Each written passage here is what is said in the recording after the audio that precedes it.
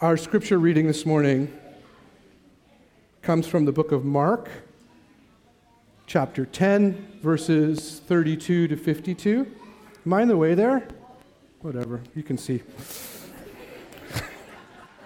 We've done our best. Let's carry on. Mark chapter 10, verses 32 to 52. They were on the road going up to Jerusalem, and Jesus was walking ahead of them. They were amazed, and those who followed were afraid. He took the 12 aside and began again to tell them what was going to happen to him, saying, "Look, we're going up to Jerusalem, and the Son of Man will be handed over to the chief priests and the scribes, and they'll condemn him to death. Then they'll hand him over to the Gentiles, and they will mock him, flog him, and kill him, and after 3 days he will rise again." He came forward and said to him, "Teacher, we want you to do whatever we ask of you." And Jesus said to them, "What is it that you want me to do for you?" And they said to him, "Appoint us to sit, one at your right hand and one at your left in glory." But Jesus said to them, "You don't know what you're asking. Are you able to drink the cup that I drink, or be baptized with the baptism that I am baptized with?" And they replied, "We are able." And then Jesus said to them, "The cup that I drink you will drink, and with the baptism with which I am baptized you will be baptized, but to sit at my right hand or my left hand is not mine to appoint. It's for those for whom it's been prepared." And when the 10 heard this, they began to be angry with James and John. So Jesus called to all of them and said, "You know that among the Gentiles, those whom they recognize as their rulers lord it over them, and their great ones are tyrants over them. But it's not so among you. Instead, whoever wishes to become great among you must be your servant, and whoever wishes to be first among you must be slave of all. For the Son of Man came not to be served, but to serve, and to give his life as a ransom for many." Then they came to Jericho, and as his disciples and a large crowd were leaving Jericho, Bartimaeus, son of Timaeus, a blind beggar, was sitting by the roadside. And when he heard that it was Jesus of Nazareth, he began to shout out and say, "Jesus, Son of David, have mercy on me." And many sternly ordered him to be quiet. But he cried out even more loudly, "Son of David, have mercy on me." And Jesus stood still and said, "Call him here." And they called the blind man, saying to him, "Take heart, he's calling you." So throwing off his cloak, he sprang up and came to Jesus. And then Jesus said to him, "What do you want me to do for you?" And the blind man said to him, "My teacher, let me see again." And Jesus said to him, "Go, your faith has made you well." And immediately he regained his sight and followed Jesus on the way. This is the word of God for the people of God. Thanks be to God.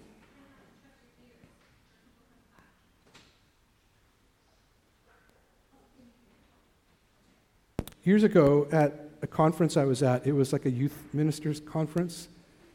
A couple thousand youth pastors gathered in a hotel ballroom. And there were these seminars. I was there with Ken Bell. And one of my favorite writers happened to be speaking in the main sessions and the seminars. And I thought, oh, chance to see him in a seminar, right? One of your people that you really like. And he's a big name. And by the way, I heard about some of the big names over there. Did you hear some of them? Like Seth Rogen? Natalie Portman? Let's finish like that big? I think, to be fair, a lot of them I think have submitted videos, but some of them might be there. Apparently Martin Short, that would be my favorite of the three. Others? Okay. Rick Mercer, well, he'll be there because he's Canada. Well, so is Martin Short. So is Seth Rogen. And we have the Holy Spirit, yes. And Keith.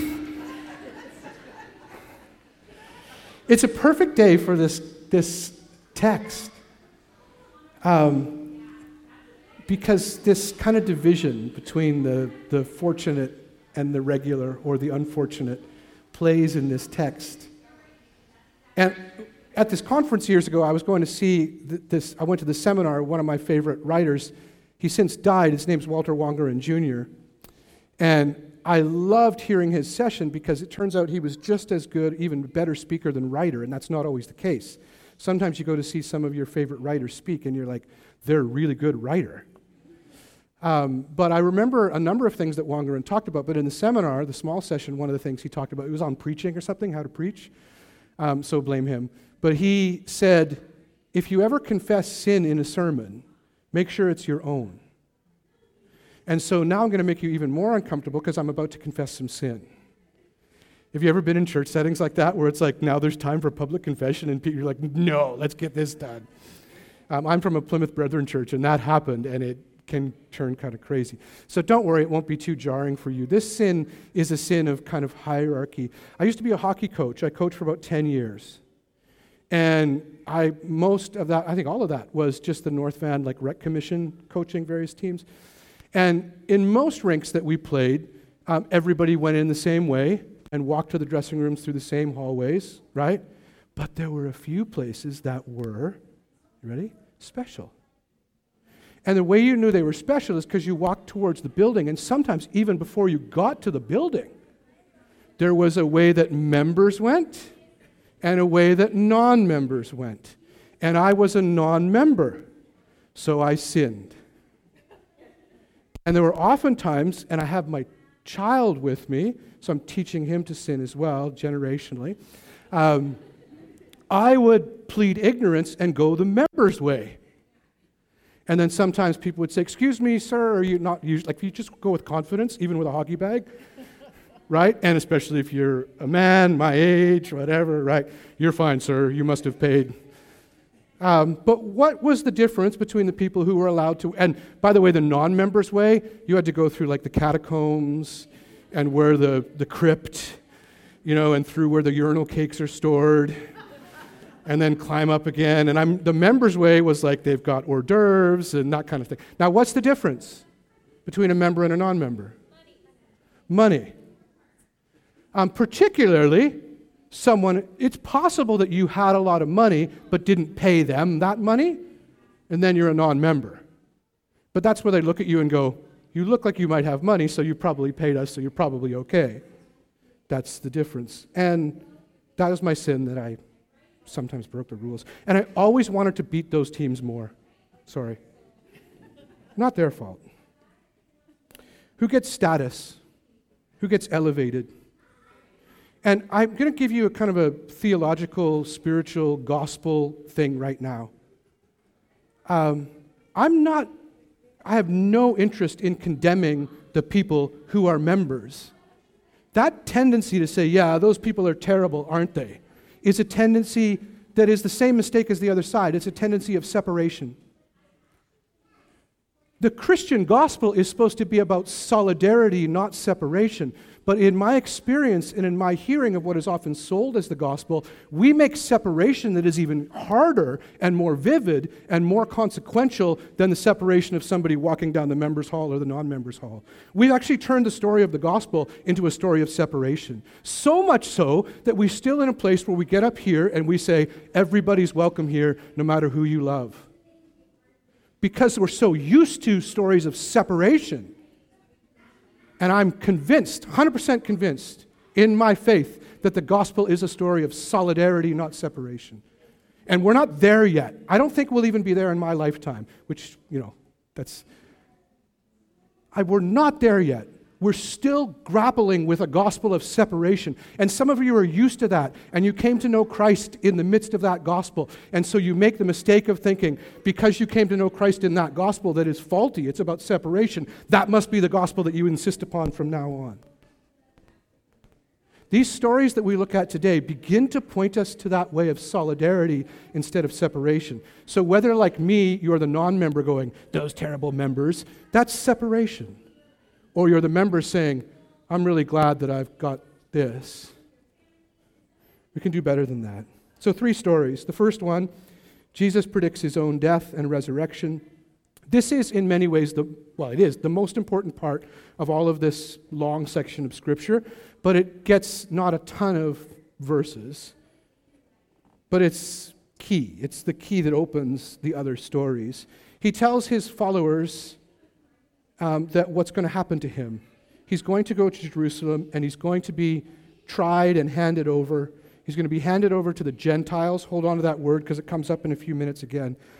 He's going to be tried by his own people, condemned to some degree, but they can't kill him because it's the Gentiles who have power, the Romans in this case. So they're going to hand him over to the Romans, and the Romans will take care of the bad stuff. And he tells them this. And we don't know how they respond, but we do kind of know that they thought they were on like a become a celebrity path. Because people were following Jesus, and they kind of thought, well, we're close to him, and so we're probably going to get some of his glory. So the very next scene, two followers, James and John, two very close followers, say this, and just appreciate the kind of humor and the broken humanity in this text. It's easy to condemn them, and I think in some ways we need to say like they didn't get it, but you don't want to only condemn them as if you're different than them. We do this kind of thing all the time. James and John say to Jesus, after he's just said what's going to happen to him, that he's going to be under, lower still, they say, we have a question for you, and then they follow it up with, if we ask you anything, will you do that thing for us? And Jesus is like most of you would say, why don't you tell me what the thing is first? Right? And they say, well, simply this, we would like to sit on either side of you in glory. And Jesus says, you don't know what you're asking. They literally say, we want you to do whatever we ask of you. Notice the difference between what they ask and what Bartimaeus asks later when we get to that story. We want you to do whatever we ask of you. Often in any religious circles, Christian church included, this is our question. Dear Jesus, would you do for us whatever we ask of you? So you can take that for your own personal life and all the things that are upsetting you, or the comfort, or the status, or the security you want to have. Jesus, will you do whatever I ask of you? We are to petition Jesus. The Holy Spirit interprets, right, our groanings. But it's a similar question. Jesus, will you do whatever we ask of you? Jesus, will you bless the ministry of CapChurch? And here's the criteria we have. We don't really know what your criteria are. In fact, yours are kind of terrible because yours are lower and lower and lower and lower. And nobody wants to go to that kind of church, so make it good. Will you do whatever we ask of you? Jesus says, what do you want me to do for you? Hang on to that question. It matters in the next story. Grant that one of us would sit on one side of you, the other on the other side. And Jesus says, great follow-up. Jesus says, you don't know what you're asking. Let that, don't worry that much all the time about what I'm saying, except those places where the Holy Spirit speaks to you. And I think this might be one of them, so I'll kind of help you a little bit. You don't know what you're asking. That can be a prayer prompt right there. Dear Lord Jesus, how do I not know what I'm asking when I pray to you? You can grow in the spiritual life with that question. You don't know what you're asking. It's not condemning. There is something almost parental in this kind of love. This was talked about in a podcast that Kim recommended to me. It was great about these three stories. I can tell you that later if you're interested in listening to that kind of thing. It's a rabbi and a minister speaking. It sounds like a joke, but they're speaking about this text. Can you drink the cup that I'll drink? And then they say this.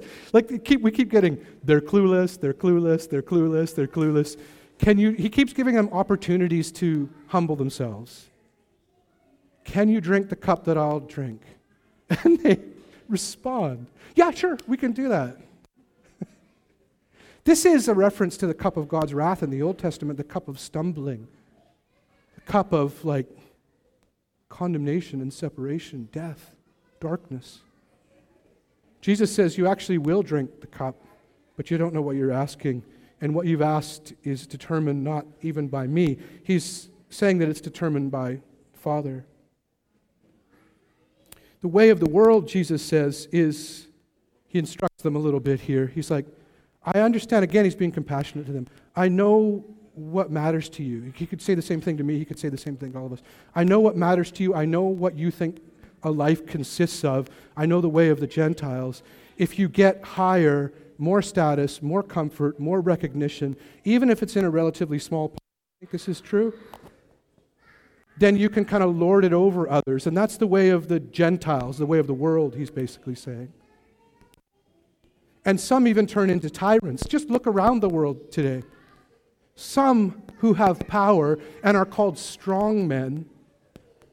Without making a political comment, I was happy this morning when I saw the news that a political leader, I won't name him, called Vladimir Putin a weakling. He's a weakling. But because he has power, he lords it over others like a tyrant, and Jesus is saying that. But it's easy for us to say, well, we're not like him.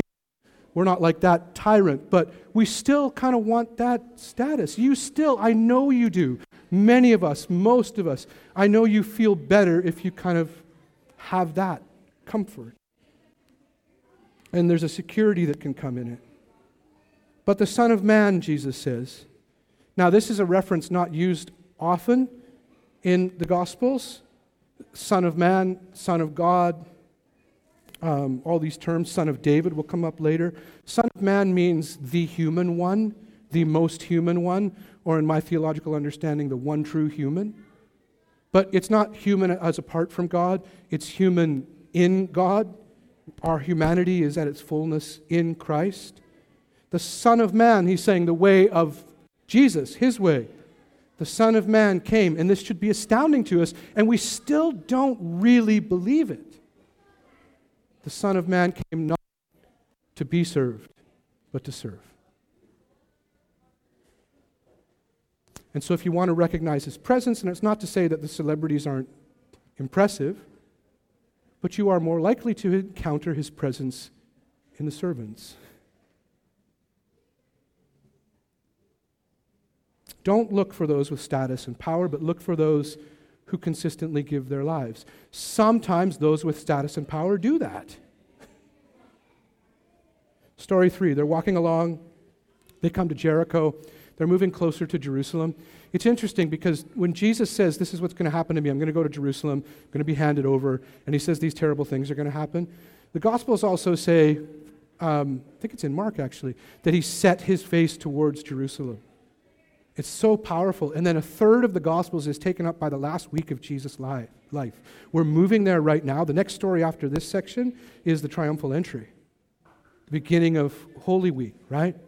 Jesus, even though these terrible things are happening to him, sets his face towards Jerusalem. And this story comes in Jericho on the way to Jerusalem. And a man cries out. His name is Bartimaeus. Now, Bar is a prefix. Timaeus is a man's name. But this is Bartimaeus, son of Timaeus. That's what it means.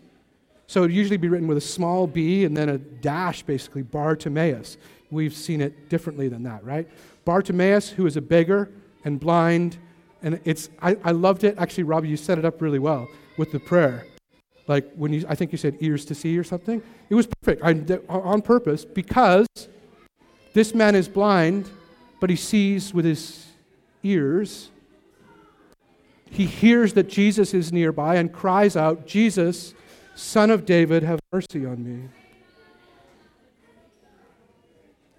One of the few places in the Gospels where someone identifies Jesus as a son of David, and it's a blind man, so right away the writer of this story is helping us to see, if we have ears to hear and eyes to see, that the blind man sees better than the disciples.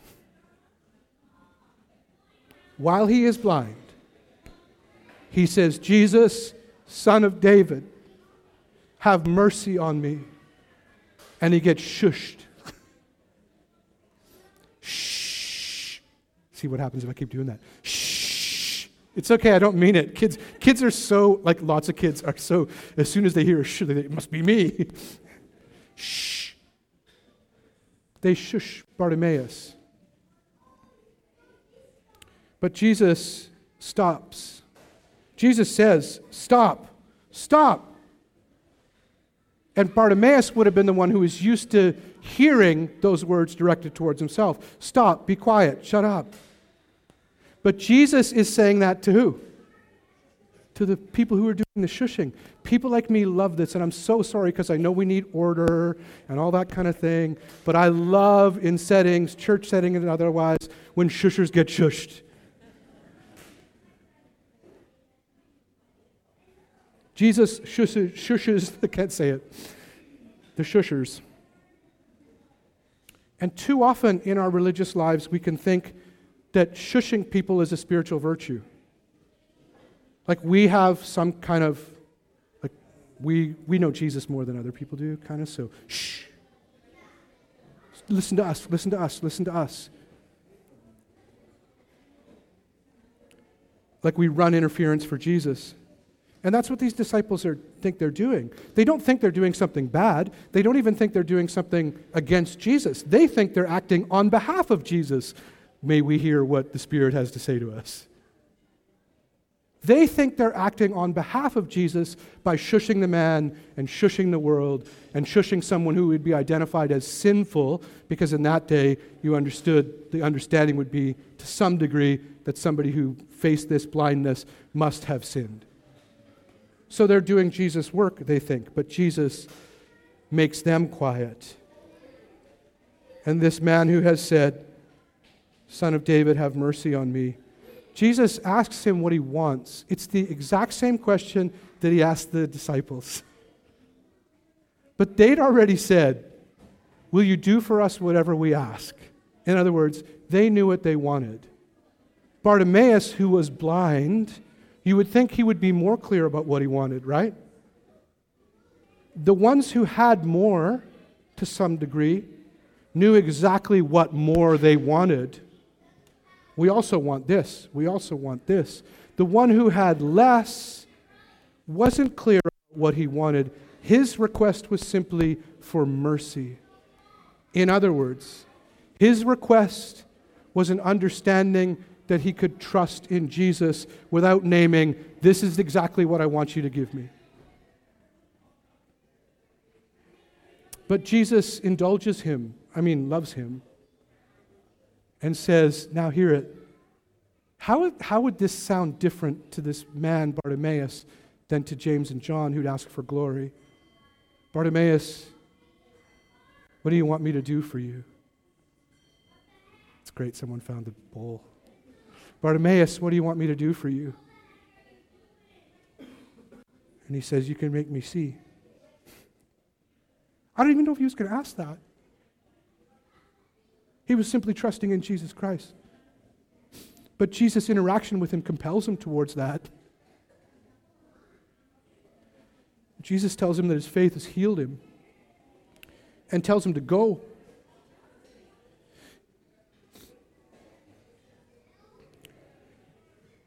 We might give all the press to the healing, but the chapter gives much more space to this story, in this story, to the asking and the interaction. The healing always just gets a very brief telling. It's not primarily what the story's about.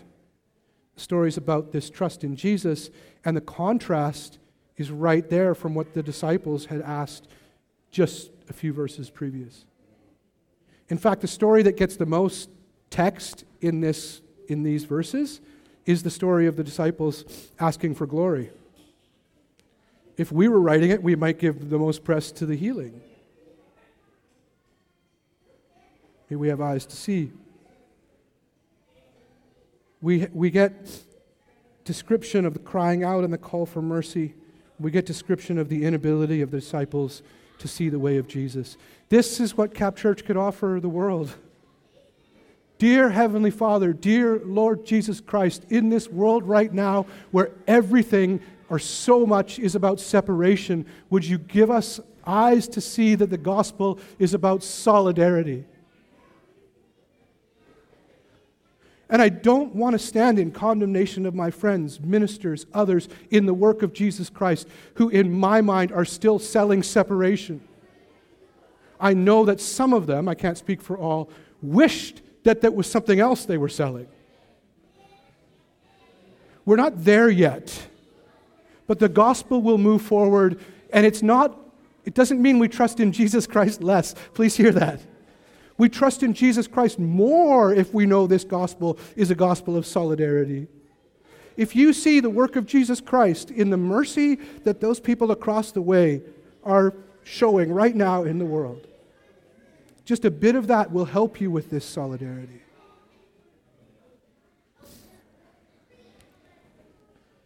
We get it wrong so often. We ascribe worth and value according to these things of separation. And I've seen it, honestly, you have too, on both sides. You can see if you are never privileged enough. It's such a great word for that. I don't know, it's the wrong word. But to find those, comfort spaces. If you're never privileged enough to do that, you can kind of feel alienated for sure. And then you could condemn those who are in those spaces. So it's not to say there's virtue on one side or the other, because I've also known and been in some of those spaces with people who are nothing but loving and gracious and wonderful to the people who aren't in those spaces. It's not about separation, it's about solidarity. Jesus, by our standards, is a bit of a loser. I read an article this week in the Globe and Mail. I think I have a picture of that says, rich and successful, ? It's likely you're just lucky. Now, I don't mean to condemn those of you who are rich and successful. This was a study done over 40 years, and it basically said, what are the factors that make people quite wealthy, like really, really wealthy? And it did list things like talent, right?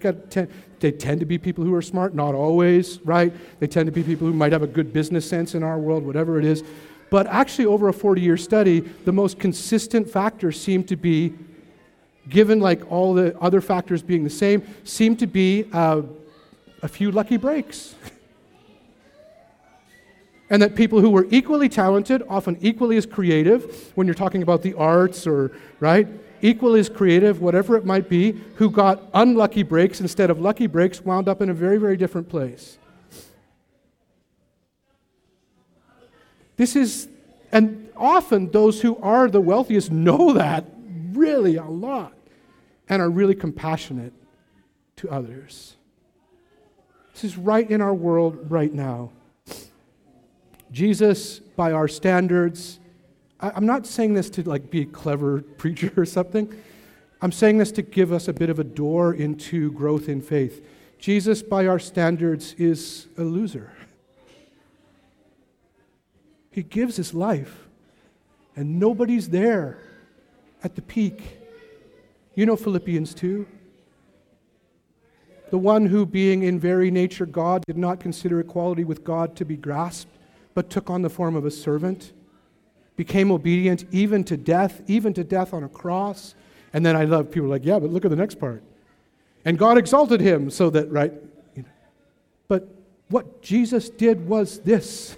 The way of Jesus Christ was the way of lower. That's the call. The call isn't, what can I do so that I might be exalted? And he said, if you've seen me, you've seen the Father. Jesus, to his disciples, says, what do you want from me? And they ask for status. He says to the blind man, what do you want from me? He asked for sight, but his biggest request was mercy. Bartimaeus for us again. Bartimaeus for us again becomes a model of faith. Lord Jesus, Son of David, have mercy on us. That's the call of the church. Have mercy on us. And then we'll hear him. What do you want me to do for you? And we'll follow. And that's where the call of the church becomes the hope of the world. God is merciful. And when we see his mercy, we follow this way of mercy, not a way of separation, but a way of solidarity. Let's pray. Father God, we are so grateful for this time, and we are so grateful for the very many people in the world who don't necessarily believe what we believe, but who act out your mercy. Bless the work that's going on over there right now. It's not that it's more important than what we are doing, but it is in part of what we're doing. May we honor it and honor them, people serving, some compelled by faith that we identify with, and others not thinking that way. Help us to know your gospel as a gospel of solidarity. Protect us from condemning those who haven't heard this or seen it, particularly those in your church. And give us a faith that is deeper and more hopeful, we pray. In Jesus' name, amen.